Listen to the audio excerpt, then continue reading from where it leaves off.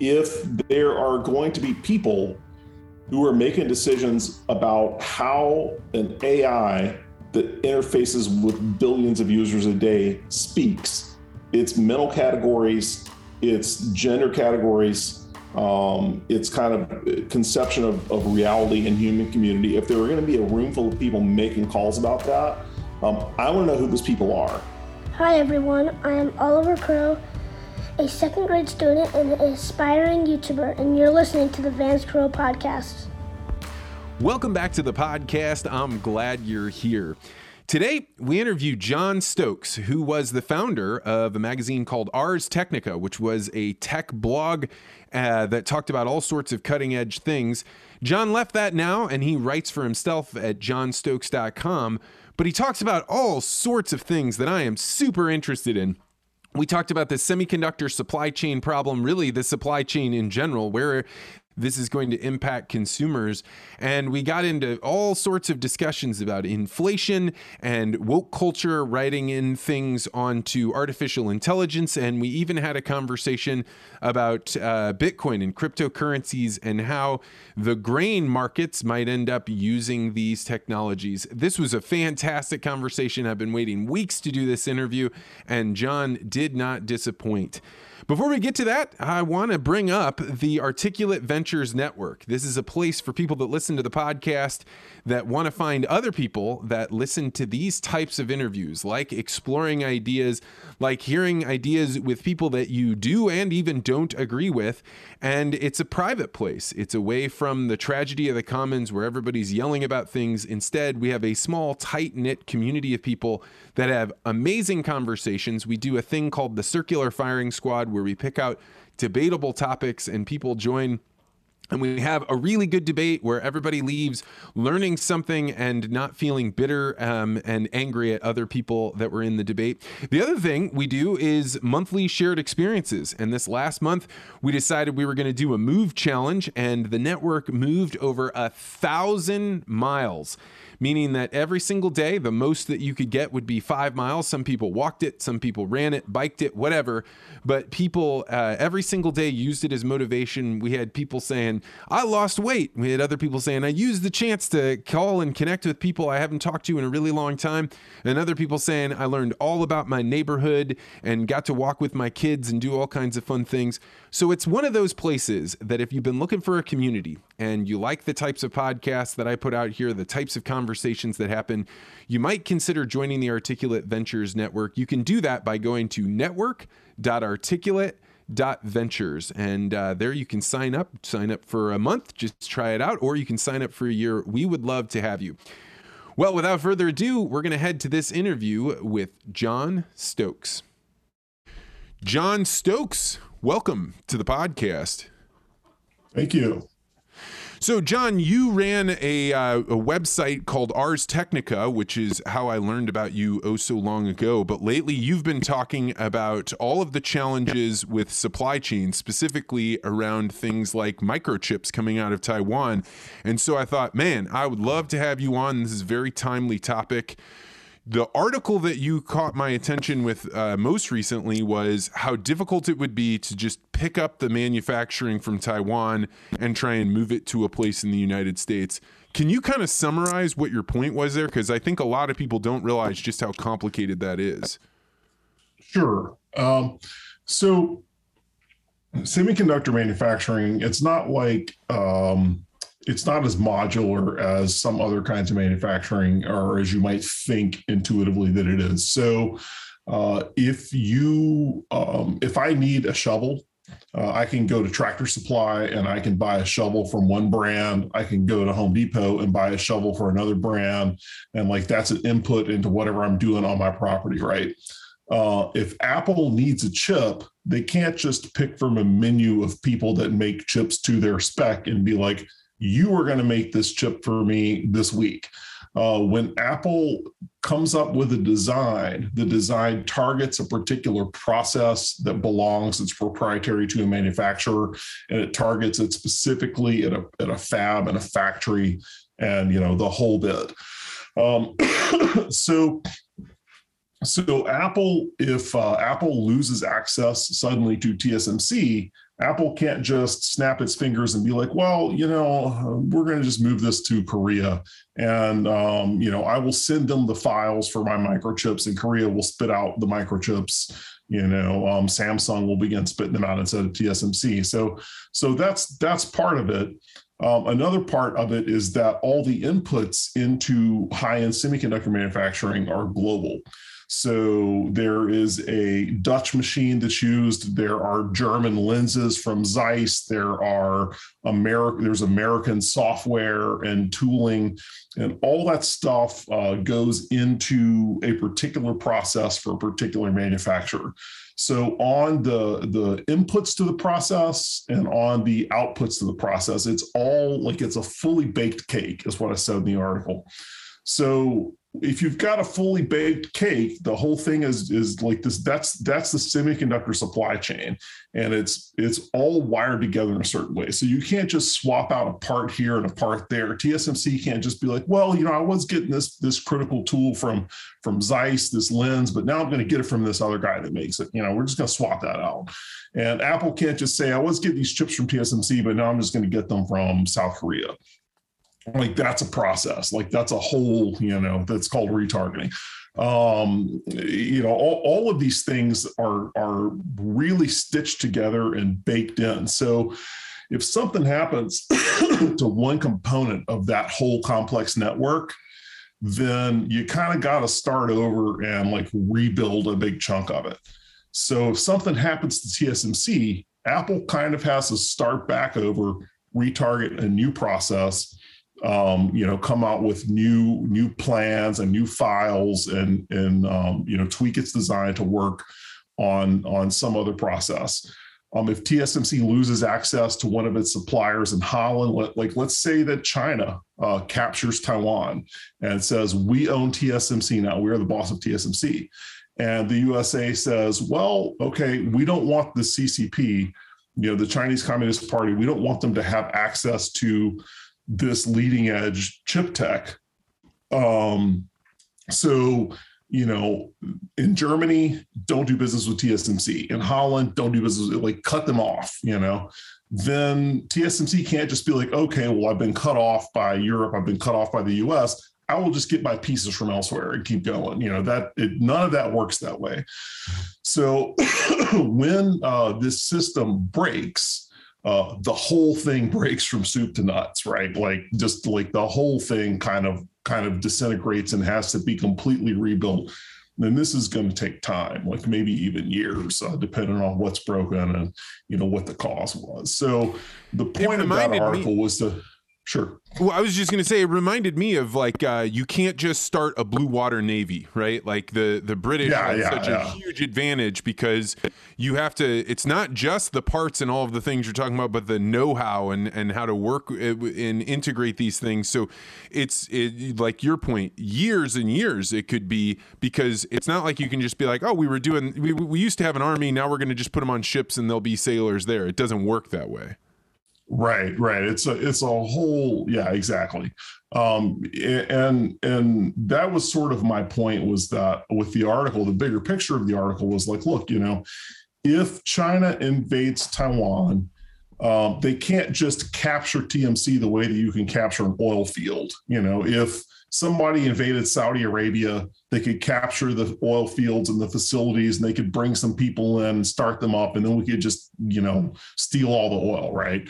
Like semiconductors don't work that way. So if China captures TSMC, first off, it could be that some of the facilities are going to be damaged from the invasion. It's likely that some of the facilities would be damaged from TSMC, because if the and you Chinese keep using this acronym, who is TSMC?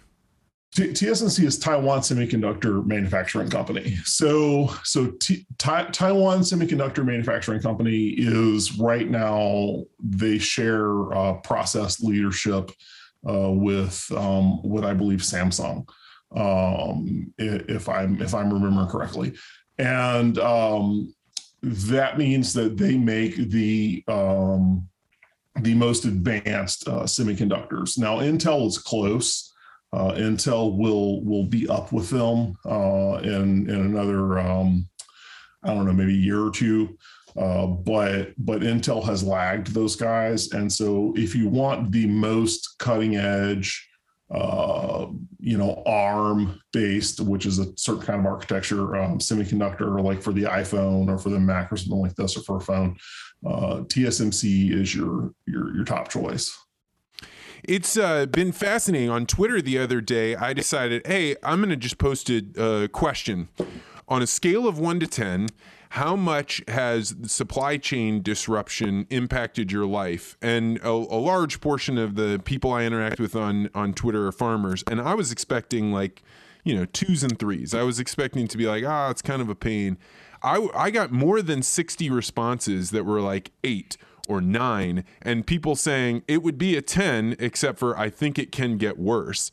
And this is something I don't think regular consumers are feeling, because you're sitting at home, you want some pens, or you want a chair, or any kind of piece of equipment. You go on Amazon and they only show you what they have, right? So you don't see the empty shelves. And my sense is, because farmers don't have as easily, as readily available alternatives, they're feeling it first, but that this is coming to consumers.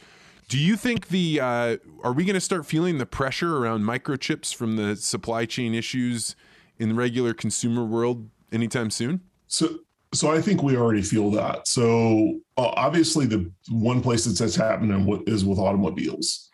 And there's a few things to know, actually. TSMC makes higher-end microchips. There are so-called legacy nodes. There are older chips, older plants that make chips on an older process. Those are valuable. Those go into cars and telephone boxes and all manner of gadgets. I've got this. I'll go different. I've got this Surefire flashlight here. It's got like a little chip in the emitter somewhere. It's got some control circuitry. That stuff is made on these older nodes, and those older nodes have been a lot of what's out of stock. So we haven't really felt, from my understanding, the true impact of TSMC's oversubscription and kind of overfill of its order book yet in the consumer market in a big way. Possibly in some high-end auto type applications where there's a car and they're trying to stick a nice a high-end processor in that car for some reason. And then that's not available. So that's a place where you feel it directly. We're going to start feeling it directly in the fall with Apple. Apple has already announced, hey, look, we're going to have availability problems with our iPhones and with our Macs. Those high-end semiconductors are also an input into different other kinds of processes upstream. So you might use a computer that's based on one of those to design a part or to manufacture a part that goes into some industrial process. So if you're not able to get that part out or design that part or make a new part or replace that part because you can't get that chip from upstream, then you can't give it to the guy downstream. So a lot of the shortages that we've had in consumer electronics so far have been from the older legacy nodes and not yet from TSMC. We have not yet seen what it would look like if TSMC went offline. And what's going on? Is it just that they're not able to get them into the container ships to get them out, or have they actually slowed down production? No, they haven't slowed down production. They're pegged out, man. They're producing more chips than they ever have. There is a lot of, and this is, I'm not super clear on what's going on, me personally, but there's one phenomenon that is definitely at work is so-called phantom orders. So what happens, this happens in all kinds of shortages. We saw this in firearms with the periodic, firearm sales spikes, the Obama panic, And then, some of the other panic buying where a consumer wants, like, say, 10 widgets, or not a consumer, a supplier. A supplier is a widget retailer, and they need 10 widgets for the inventory. So they call the widget maker and they place an order for 20, or they call 5 people that make those different widgets and they place an order for 20 at each one, hoping that somebody will get them 10 widgets, or this guy gets me 1, this guy gets me 3, this guy gets me 2. And at some point, they're able to collect up enough widgets to meet demand, right? So what they've done is they've created these orders that they don't really need to fill. They're looking for 10. And so they've ordered like 100 from different vendors just in hopes of getting 10. This is happening across the supply chain, and it's happening in semiconductors. It's happening in electronics, where a shop needs a critical part. And so they just try to put in a panic order of like a bunch of these, right? And so what happens when you're a vendor is you can't tell all those orders look the same. This guy is swearing to you on the phone that he really needs like 50 of these chips. And you don't know if he needs really 5 or if he needs all 50, or, you don't know where the slack is. So you've got 50 orders on your books, and you can't tell which ones are these phantom orders, and which ones are actually legit consumer demand. And so many of these manufacturers are in that boat with everything. And it's not just microchips. It's this kind of thing happens probably with upstream parts for toasters and microwaves and farm equipment and whatever. The guy that's making that piece of equipment knows that in order to meet, he knows what his demand is. He knows that the lead times have stretched way out for these critical parts that he needs. So he just calls up everybody and places a cajillion orders, and you multiply that across the economy, and you have this phantom demand that is built up. And it takes a while for everybody to dial it back down, for people to cancel the orders. So what some guys are doing, what some manufacturers are doing, is they're saying, you're going to give me a deposit on these orders, and you're contractually obligated to take delivery of them.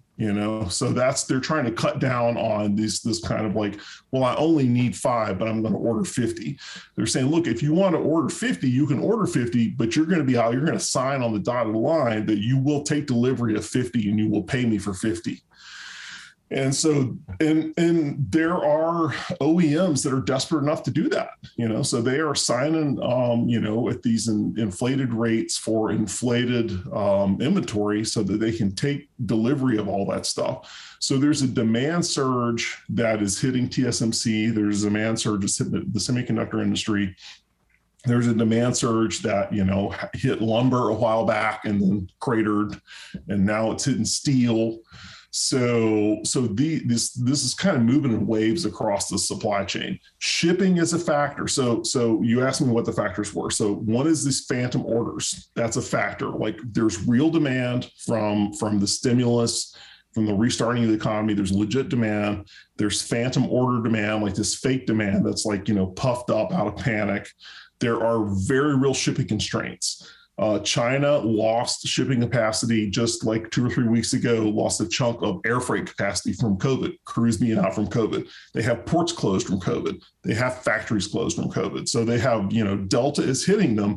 The Sinovac vaccine is just not very good. It wasn't that great against, version 1.0 of coronavirus. And it's really not that great against Delta. So they have, outbreaks. They are probably not able to control them. They have had flooding over there, so they have had a lot of different challenges keeping their ports open, keeping their factories open and staffed, and keeping their internal, engine humming. So there's all kinds of supply constraints that are going on there. So you've got shipping, you've got supply, you've got the whole thing is a mess. And then on top of that, you have businesses that are sitting on just piles of cash. And they have so much. I work a little bit in the banking industry, and one of the biggest problems that they have is normally you go out and give loans and you got to keep your deposits coming in so you got plenty of money to be able to loan out. Well, that's not the problem now. Now the problem is the amounts are so high because people were saving cash, they weren't building. And if you're not making capital, like large scale, build out a factory or build out more infrastructure, then what are you going to do? Well, you have money, but you don't have supplies. You're going to be willing to pay a much higher price for it. So then that only accelerates the weird way in which prices increase and the phantom orders all combine together. It seems like a perfect storm on top of the fact that our ports were a little bit jammed up, and now we've got a giant hurricane rolling through Louisiana. So just knock out all the freight that was coming into and out of the Mississippi River, and that's all gone now too. This is what natural disasters accepted. This situation that we're in now was foreseeable and foreseen. When we started the lockdowns. Now, people have their opinions on the lockdowns. I supported them on the public. I might as well cop to it because I was on Twitter supporting them early on. By May, I was like, yeah, this isn't working. We should stop doing this, or we should make them more targeted because we can't just keep locked down. But, back when it was 2 weeks, 4 weeks to flatten the curve, I was like, yeah, sure, we can do this. But it was also clear that the economy and the supply chains, they're not like a machine that you can turn off and then flip back on and whap it on the side and it boots up and it starts going again. This is a complex interconnected system. So we knew that even locking down 4 weeks, we were doing damage to this. We were breaking this system in ways that, because it's self-organized. So nobody sees all the pieces. Nobody has complete visibility over the whole supply chain. That's why you and I are here talking and trying to puzzle together what's going on. And I'm getting DMs and you're getting DMs and everybody's trying to piece together what the supply chain situation looks like, because we're not China. Nobody has visibility over the whole, all the flows, right? So it's a market, and our market economy is that way. It's this complex, self-organized ecosystem, and we turned it off just suddenly. And so it was really clear, and I have a number of Twitter threads about this, and I'm pretty sure I wrote about this for theprepared.com, that when we went to open it back up and turn it back on, we were going to see massive dislocations because everything is out of sync. You got consumers showing up with cash, but there's nothing to buy. Then you got things to buy, but there's no labor to build with, and then you've got, all these different parts and pieces have to start to come back into some kind of alignment. So the supply chain is like a microcosm of everything that's going on with like restaurants and McDonald's and, the labor market and just pretty much everywhere. The whole situation is such that everything is trying to knit back together as fast as it can. From this state of being paused, because none of this was designed to be paused. No part of the modern economy was designed so that you could press pause on it and just everybody take a month off or like 6 months off and then flip it back on, and then we're all just rolling again. It doesn't. None of it works that way.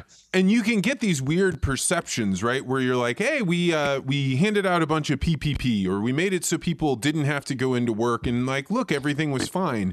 But what you don't realize is the startup again. So one of the knock-on effects I think people are not aware of is there's not very many fast food workers right now. So if you're a long-haul truck driver and you only have so many hours you have on the road from the moment you turn that truck on to when you've got to turn it off, in the past, fast food was a critical component of the way that we got goods delivered, because we have these really strict rules on how long somebody can be out there.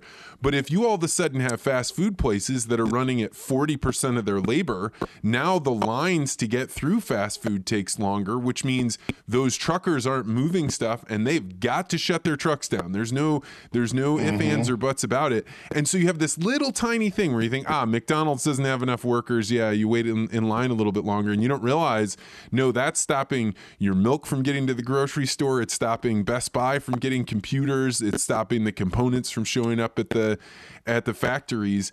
And to your point, like, there are millions of these things. The unforeseen stitching together is absolutely impossible to predict over the large scale. So when you think about the angle that you know about, I often say, like, you never really learned anything until you've changed something about your behavior.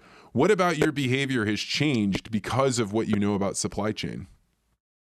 I certainly am somebody who plans their purchases now in a big way. So, and this started last summer, where we knew, hey, the kids are probably going to be out of school this year, and they're going to be remote, and we're going to buy Chromebooks, before they go out of stock. And so we bought Chromebooks for the kids like early, buying some Christmas presents early, not doing like the full Christmas thing, but just like trying to buy some of this stuff early so that we don't get caught in a rush.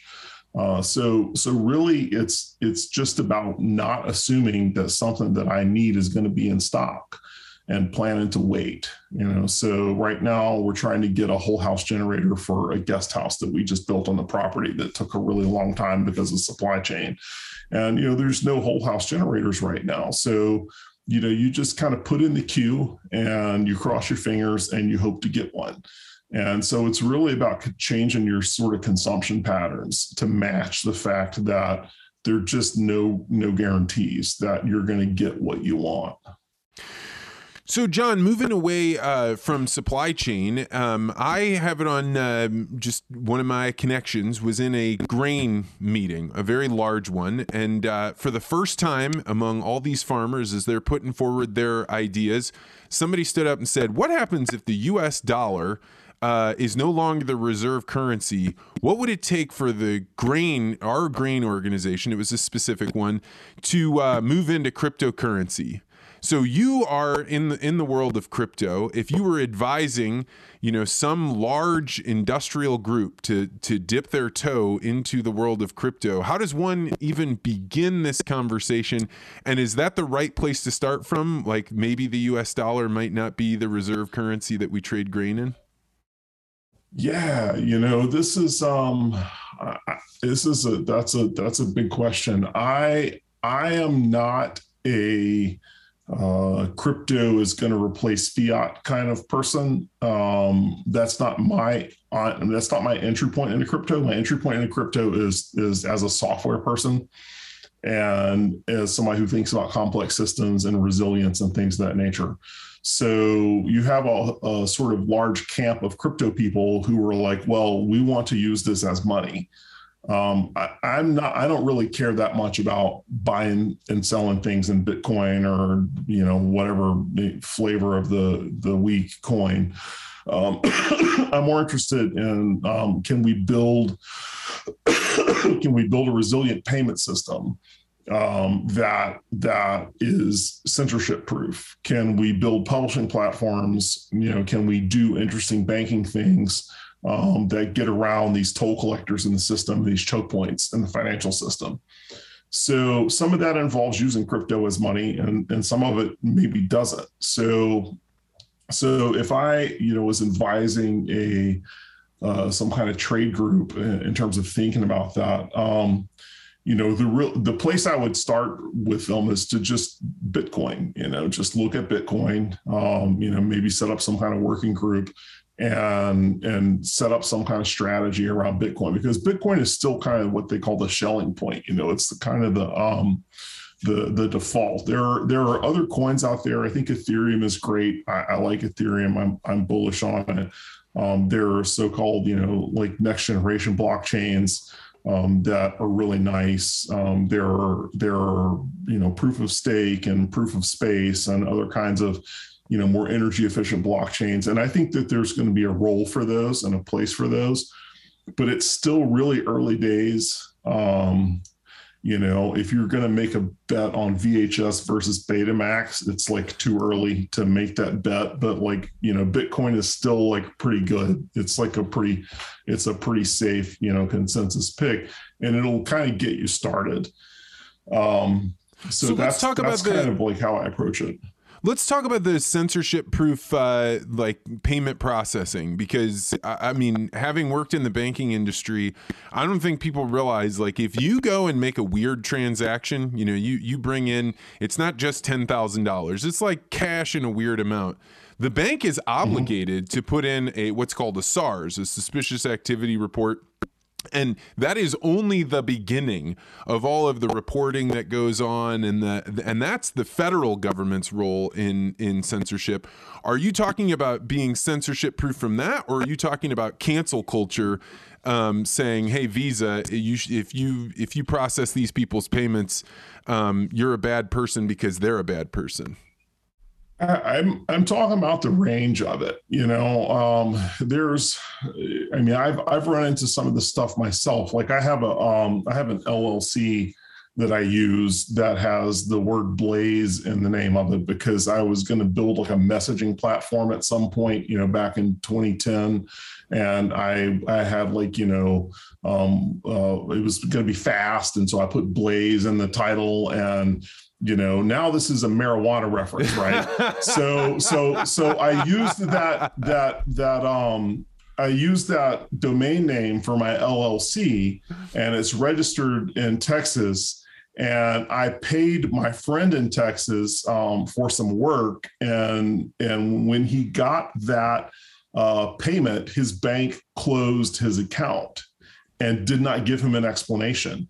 And they just treated him like a criminal, and we're pretty sure they thought that he was doing weed business, you know, because of I'm paying him from this, you know, this account with Blaze in the name of it. And they're like, yeah, this is some kind of weed thing, and you know, it's pot related and it's not legal in Texas, and we're going to close you. So he just got his checking account closed. Boom, it's done. Well, and what people don't realize is the bank's not even allowed to tell him, right? Like if they're reporting to the government, and it's one of those things, the government says, like, you keep your mouth shut about this. It's like a dangerous thing for banks to talk about at all.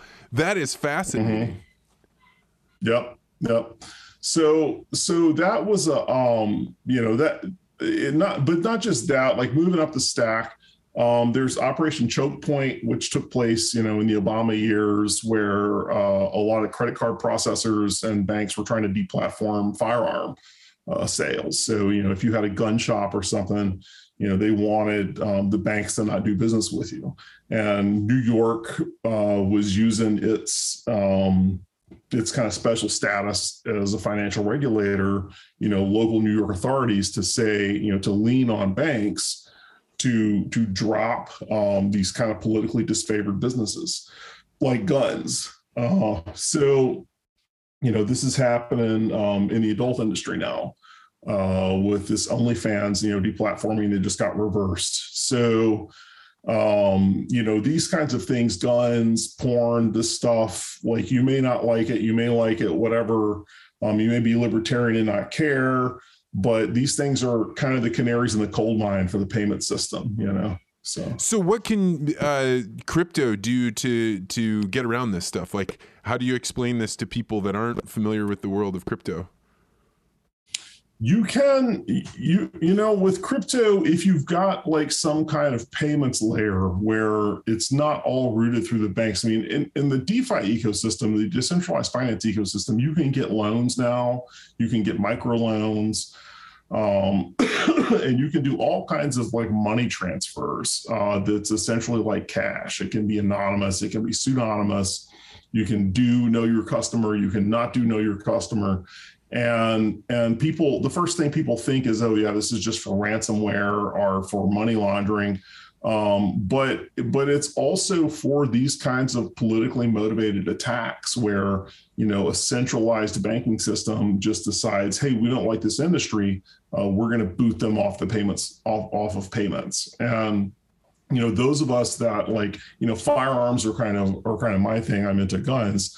I want to be able to go to a local gun store and buy a firearm, and it's my legal right to do so. And if MasterCard doesn't like it, like, I don't care if MasterCard doesn't like it. I don't care if Chase likes it. I shouldn't have to care if Chase or if MasterCard support my Second Amendment rights. I should be able to just pick that stuff off. If it's legal, I should be able to do it.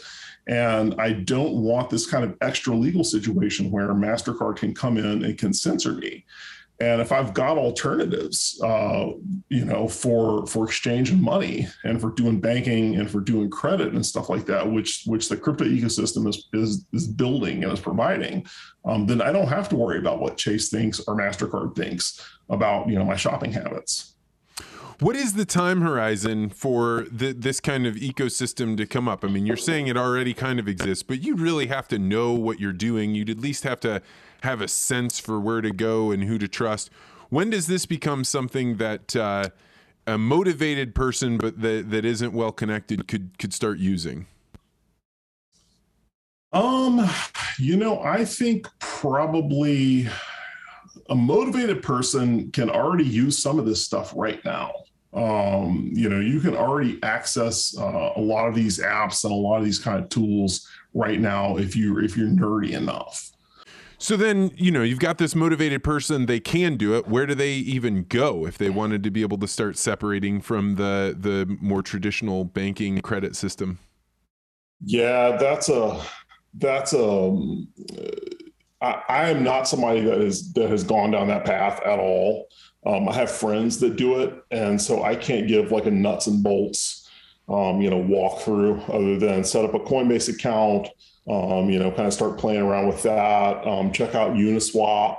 That's a decentralized exchange. So if you just Google UNIWSA or SWAP Uniswap, that's like a distributed Coinbase. And so if you Google DeFi intros, I mean, probably this is something that I should write about, is like sort of a more nuts and bolts intro. But I personally I'm still very much tied to the traditional financial system. Like, I'm kind of waiting on some of these things to develop. I'm not an early adopter with this stuff, or really with most of anything. I know too much about tech to be an early adopter of especially something critical, like for my finances. So I'm not the guy to walk anybody through like how to kind of unplug from the banking system and get loans on Uniswap and that kind of thing. So speaking of early adopters, you've written a lot about artificial intelligence and machine learning. And one of the big subjects that you were covering that I thought was like touching a third rail was people claiming that we're putting ethics and morality into the AI that are, bad or not correct or biased or so. First of all, what prompted you to jump into this space, and how did it go for you? Yeah, that was kind of an interesting journey. So Google, and how to zoom out on this. So the first thing to know about AI and modern so-called large language models is that they're very, very expensive. They're getting cheaper. But with AI, we are kind of in the same world that we used to be in the 70s with mainframe computing, where, the old Bill Gates or the fake IBM quote, like there's maybe a world market for 5 computers or something, you see this circulating. I don't know that it's real, but I mean, there's like, a single digit number of really big, massive AIs that are at Facebook, that are at Google, that people can train and can use. So because these things are so resource intensive, to deploy a really big model takes the resources of a Google or a Facebook. And because there's so few of these really big, massive models, and they're at these critical points, like Google is a critical node, is a critical entity in our life. We search Google, we get YouTube, Google owns a lot of things. A lot of us do mail through Google. Facebook owns another big piece of our existence. So because these things are at these critical points, the AIs and the shape of the AIs that they use matters for billions of people.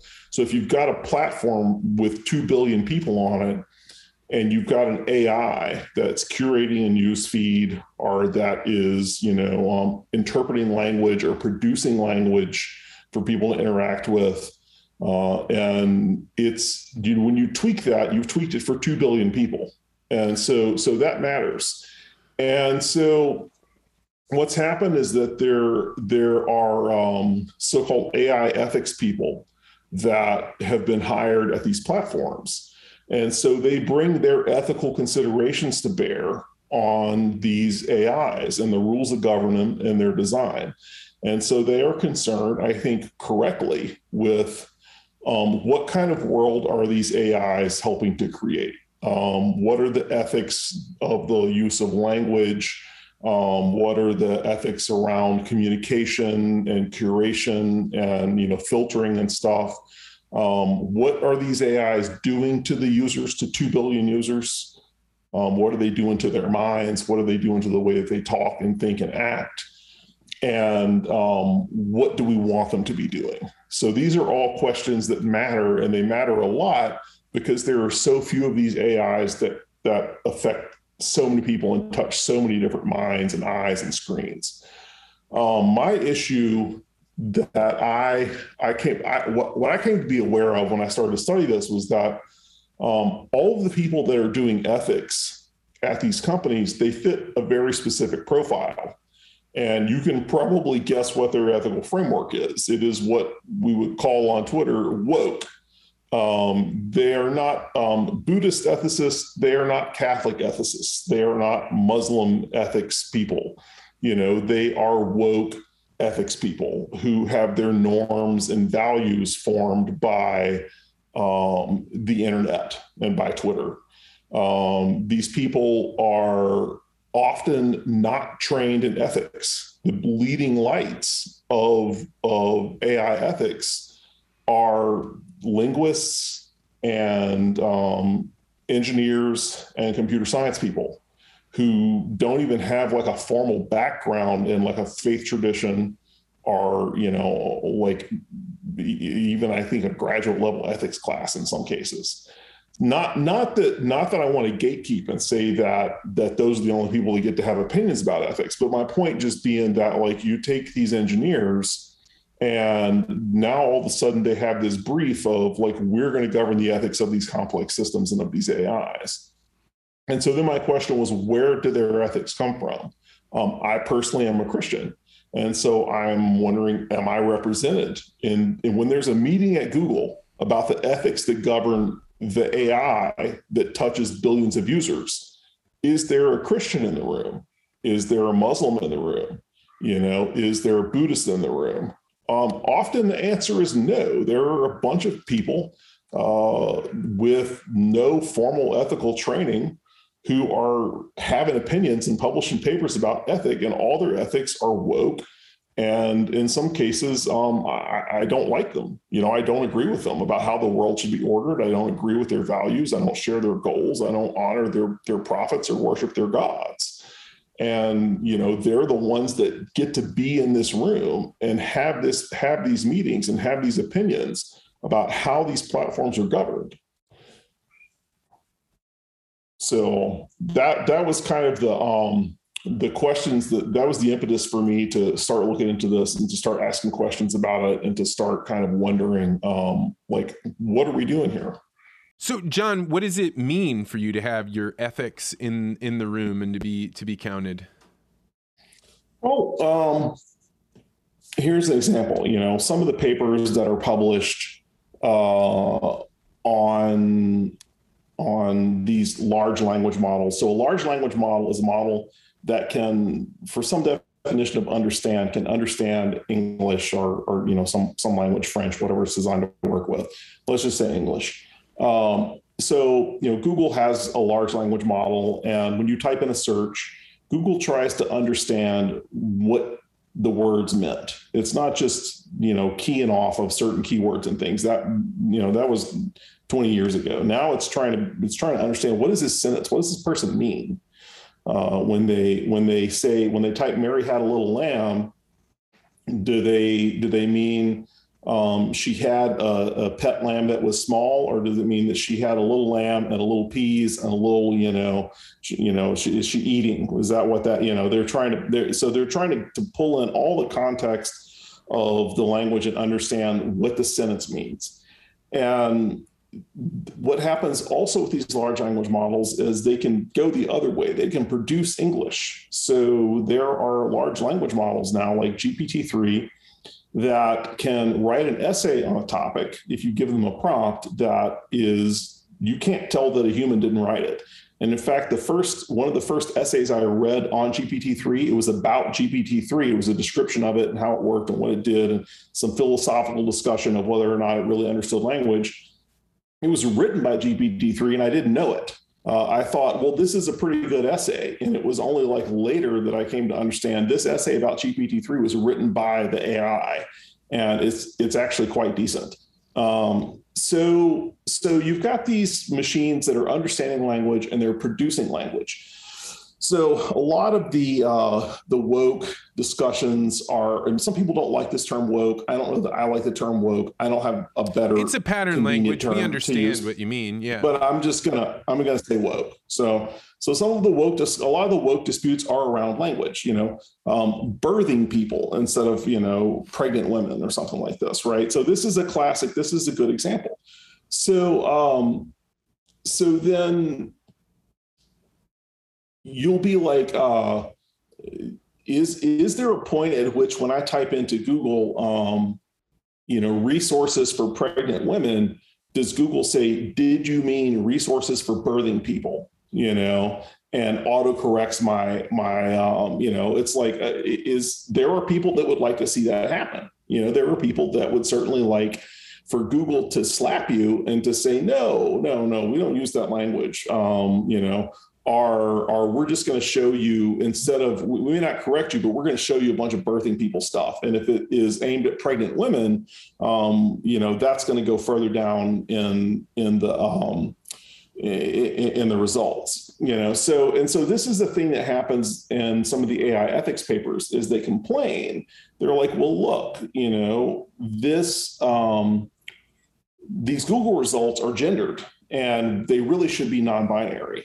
And, this is an affront and this is violence. This is literal violence to non-binary people that this Google result that I typed up, implies a gender binary.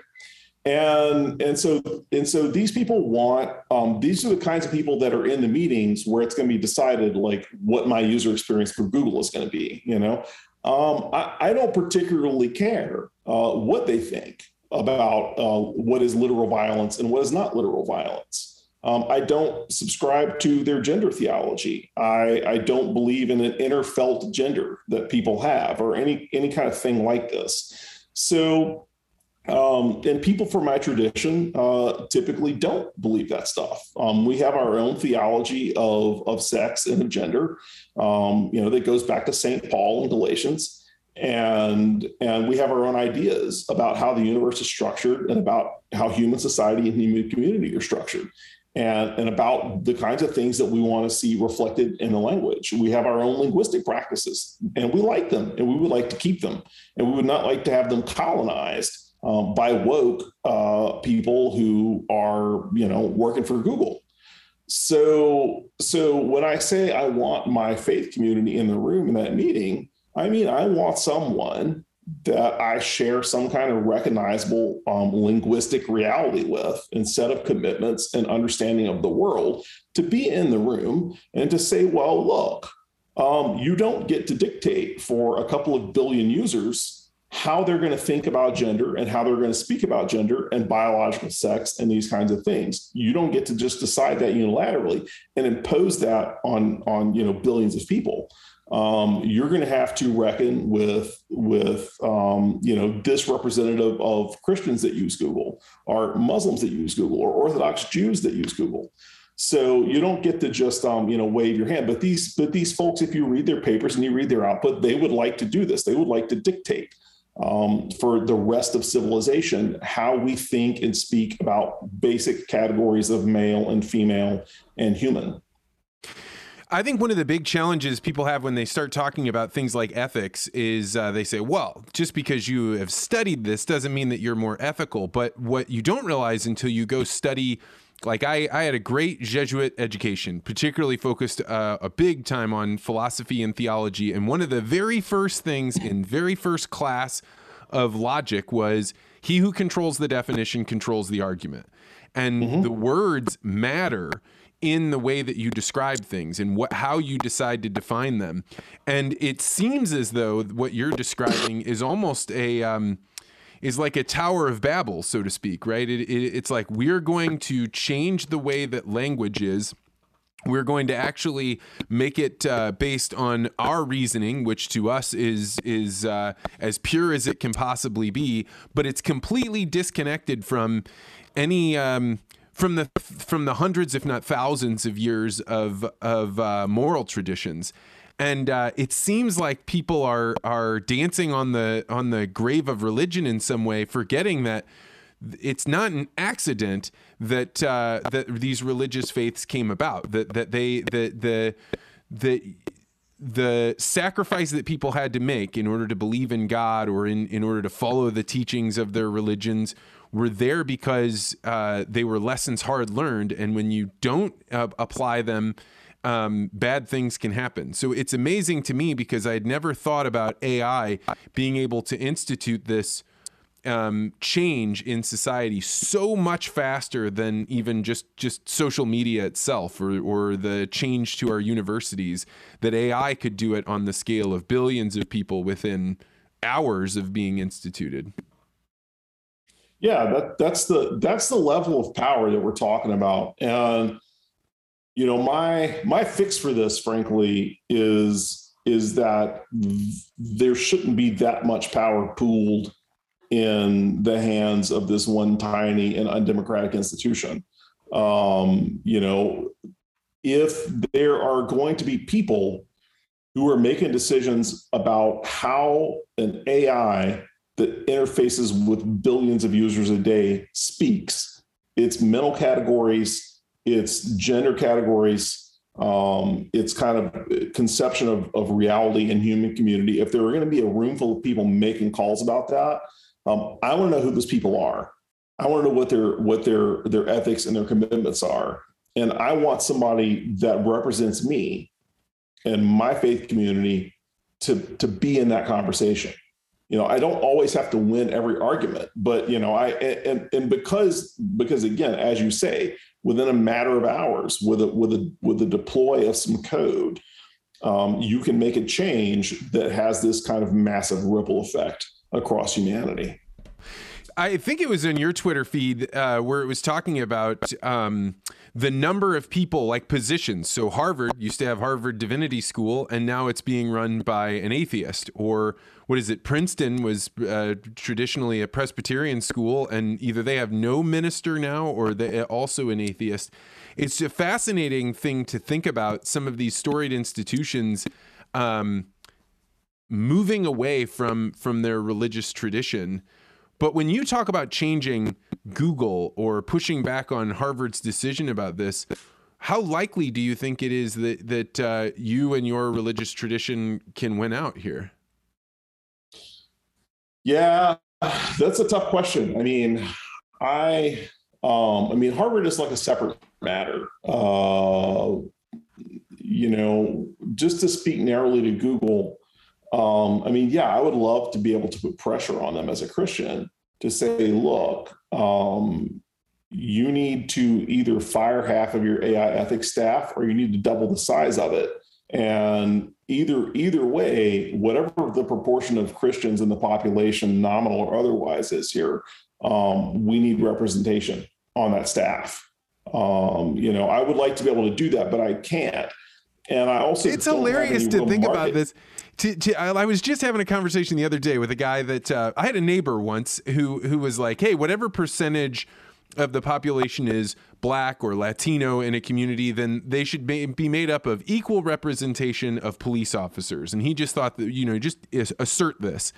If you tried to do that with religion in order to push back on the woke, to say, hey, we need to have X percentage be Catholic and Protestant and Muslim, people would lose their absolute minds over that. They would think, they would paint that as the most racist, discriminatory thing that you could possibly do. And yet people are totally willing to do that over something that we, like skin color. So it's fascinating that at that kind of logic there. Yeah, it's funny because, for me, I understand the analogy, but like, if you have a committee that's supposed to be making ethical decisions for a super powerful AI that touches, 4 billion lives, and that committee has 15 people on it, we do got to talk about how it's made up and how it's selected. This is different to me than a discussion about representation in a boarding school or representation even on a police force or in some other kind of capacity. These are people that are appointed specifically for who they represent. The people that are on this AI ethics committee. Like I said, now they don't have any particularly excellent training in ethics that I can tell. They're appointed based on these kind of like identitarian representational grounds. And if we're going to play that game, then let's have an AI ethics committee that looks like the country and doesn't just look like some elite circle of activists or academics.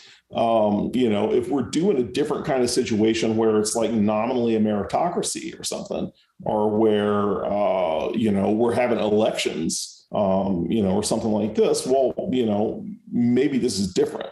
But yeah, I mean, so I can see where people make this analogy, or where one would make this analogy. But for me, like, this is a pretty narrow and weird case, it's a private company. And the decisions made around ethics and AI are touching billions of lives, and they're being made by, like, at least I want to know who's making them and what the process is. I want to have some visibility there. But, I can talk this way, but none of this is going to happen. Realistically speaking, I can make all kinds of fantasies about, I want to see a Catholic theologian or a Pentecostal theologian or, a Buddhist or a Muslim theologian on this AI ethics committee. And, I have no leverage, and like no one has any leverage because these companies are essentially monopolies and they're quite well entrenched. So the only thing that's going to happen is we're going to have to move to alternative platforms. The market is going to have to speak in some way. And this is part of what interests me about crypto. And it's related to this AI ethics stuff. Like, I am pro decentralization. I have historically been pro antitrust. I've been like, well, we should just break Google up. We should just break Facebook up.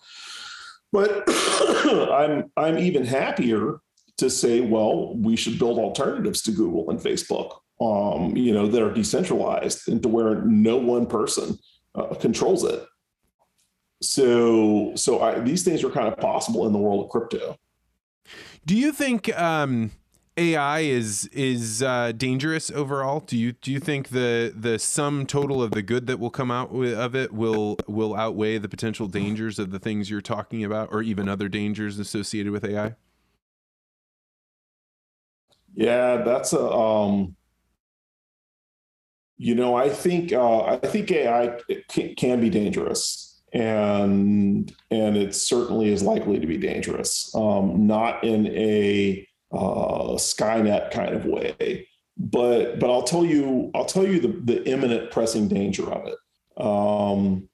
And I am pro AI and AI development. I'm not advocating a lot of legal restrictions yet on it, because I think that we may innovate our way out of some of what I'm about to describe.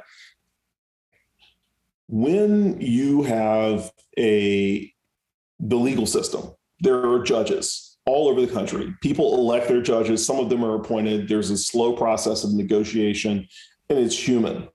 And judges make sentencing decisions, and they make them in this distributed, organic, crunchy, slapdash fashion. There's apparently studies that show that if you are up for sentencing closer to lunchtime, you get more jail time than if the judge is fresh and happy early in the morning. So judges have their decisions reviewed, so on and so forth. So each judge is an individual human. There's systemic pressures, there's local pressures. There's so many different things that go into that sentencing decision. Some judges are corrupt, and are on the take and sentence people. We had a case in, I think it was Louisiana, where a judge was sentencing kids to juvie because he was being paid by the institution that ran the facility to pack it. So then let's say that you want to solve that problem by introducing an AI. And you're like, we're going to have a sentencing AI. And the sentencing AI is going to look at a bunch of signals and is going to come out with the optimal sentence of justice for all these different cases. And so we're going to take a lot of judge discretion out of the loop, or maybe this sentencing AI is just going to be advisory and is going to suggest to the judges what the sentence should be based on a fact pattern. And we're going to program it and we're going to pattern match it. And the AI is going to look at the case and decide this person should get 5 years, this person should get 2 years, this person should get community service, right? The minute that you offload that decision to a sentencing AI, you can think of that sentencing AI as one judge. So it's like if you had one human judge who was in the loop on every, hundreds of thousands of sentences a day. That one guy, that is a lot of power for one guy, right? And now we're going to give that power to a machine that was programmed by who? What were their interests? Like what did they use to train it on? Is it auditable? Did they test it? How did they go back and validate it? What were the benchmarks for if this thing is good or how do we know if it's not performing? Like, how do you know if a sentencing AI is screwing up? Like, what are the criteria for this thing is broken, go back and tweak it? Are the criteria published or are they internal? What are the success goals and metrics? What were their targets when they trained it? We don't know any of that. And yet you have these sentencing AIs that are there. And a hiring AI is the same problem. I have a friend who just got a job from interviewing with a robot. And, you've got this, instead of just hundreds of thousands, millions of HR managers out there giving an interview, imagine that you've got one super powerful superhero HR manager who is able to clone himself and be everywhere at once. And all of his foibles and all of his shortcomings and blind spots and biases and, every limitation that woman or man has as a hiring manager is now replicated across the entire economy into millions of hiring decisions. Is that what we want?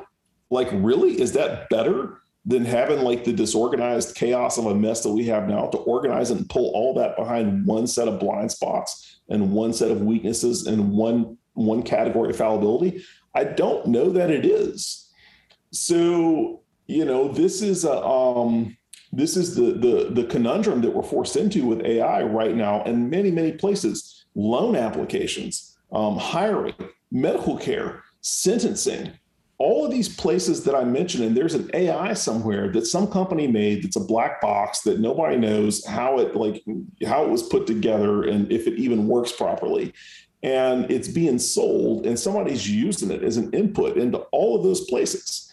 And you can think of it again as one superpowered person who is limited. In antiquity, Zeus is running around and he's raping people and he's stealing things and he's being a bad guy. And the Greeks had this idea of the gods as sort of mega humans. They were very powerful. Zeus is very powerful, but he's also got a lot of problems. Zeus is a messed up guy. In the mythology, and Lucretius actually has Dialogues of the Gods, which I read in grad school, where he tells a lot of these bawdy tales of the gods, and the point is to kind of lampoon them and poke them a little bit, and to highlight how in the Greek stories the gods are almost too much like us. They are just really powerful versions of us, but they're just as screwed up. Like, this is kind of what we're building with these AIs, is we're building really powerful versions of us that are just as screwed up, and in some cases even more limited. And well, and like, I mean, to your point, like the Greek gods are in many ways all of the voices in your own head, right? And one of the benefits of having a human being be a judge is that they had to go through things too. They have some form of mercy, saying, you know, that if I had been in that situation, I could see myself there. And, you know, all of the factors that go into the humanness of making judgments are really deeply important, and certainly they're flawed. But, you know, to your point, the other day I watched a guy being sentenced, and they said, and he was wearing a mask for COVID, right? So you could only see the very edges of his eyes, and that was it. And to me, I was like, we have absolutely hit a bizarro world in which we are having a judgment in which jurors only see this person's eyes. Now, do you need to see somebody's whole face in order to be able to judge whether they're innocent or guilty? I don't know, but something feels very dystopian and dark and not humane when it's either a judge that isn't real or a person isn't physically standing in front of people. They're on a computer, you know, a closed circuit camera, or they're wearing a mask. A lot of these changes that are going on, certainly for incrementally correct reasons, or incrementally you can understand why you would make that decision. It seems like a dystopian thing, but I had not thought of how big of an impact AI could have on things like court cases. Sure could make the backlog go down faster, but do we really want that? yeah, you know, there are some things that should be slow and process riddled and bureaucratic, maybe by design. You know, people think that that's a bug, but maybe it's a feature. Maybe the slowness of some of these human systems and the fallibility and the unevenness of some of these human systems is a feature. Because what happens is that we don't have an agreed upon concept of justice in this country, you know, and prior to the rollout of these mega godlike AIs, we didn't necessarily have to. We could have local justices and injustices. You could have a regional concept of justice where certain things happened, and you could have people in another region who were like, yeah, I would never want to live there because you can't get justice. But then somebody else is like, well, the judges are this way, you know, and so these things could be messy. We could have differing opinions, and you could kind of, you know, we can manage the complexity in a certain way, and you can live in an uncertainty where, and when I say we don't have a concrete conception of justice, you know, look at the, you know, the triage concerns around like vaccination versus unvaccination. There are people that believe that if you're unvaccinated and you get COVID, it's your fault and you need to go to the back of the line for care. There are people that believe that if you are unvaccinated and you get COVID, it's the same as if you were vaccinated. It's not your fault and you just go in the regular queue. Okay.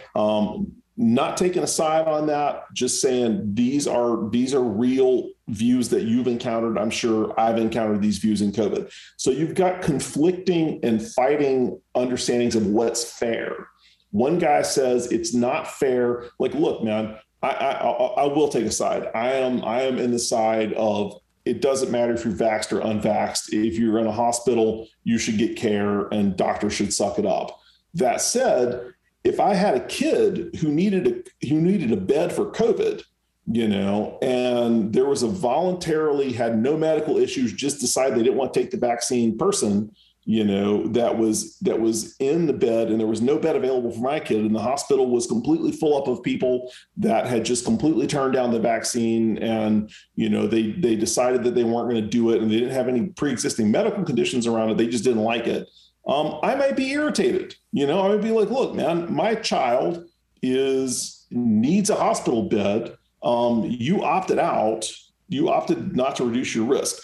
Anyway, whatever you think about what I just said, you can see that there's like real, like meaningful conflicts there, man. There's like I understand both sides of this. I get both sides. I get a parent or a person that has a spouse that needs medical care that can't get it because the beds are full of unvaccinated people. I get that they're angry, that they think that's unfair.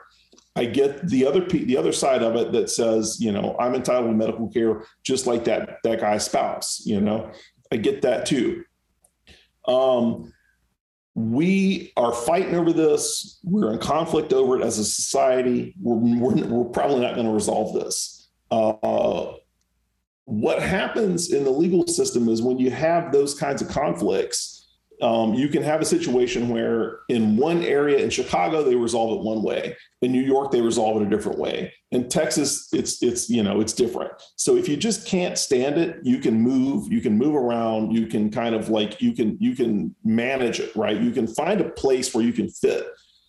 The minute we introduce an AI, it has one set of values. It's going to come up with one single answer to that question. And everybody everywhere is going to use that answer, right? And there's no room for wiggle room. There's no crap, man, I can't take this anymore. I'm moving to New Hampshire. I can't take this anymore. I'm going to go to the suburbs where they live a different way of life.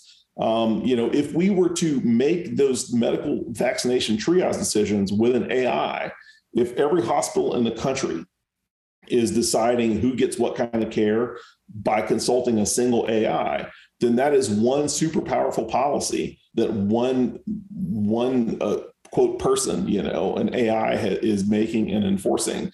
And there's no room for that conflict to kind of flourish and for us to work it out the way that we do, the messy way that we do as humans. It's just been decided, boom, this is the decision, this is the policy, we're going to enforce this everywhere.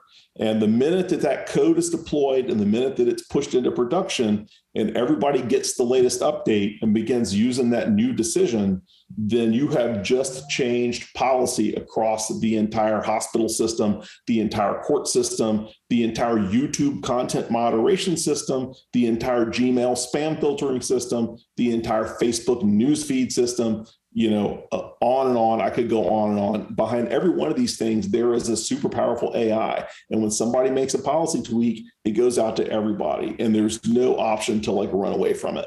There's no way to change it or just fight it out or work it out. Jon, I have so much to say off of that, but I want to be respectful of your time. I think you're dead on about that. I am very, very suspicious of centralization for all the benefits that efficiency brings. Everything good comes from the conflict. Everything comes from the order and the chaos mashing together and a new, better answer coming out. And I would love to have you back on, man. This was a fantastic conversation. If people wanted to read the stuff that I was reading by you, how would they go about finding you? JonStokes.com. So JON without a H, JONSTOKES.com. Well, Jon Stokes, I had been looking forward to this interview for a very long time, and you did not disappoint. So thanks so much for your time, and we'll have you back on again sometime soon. Thank you. Enjoyed it.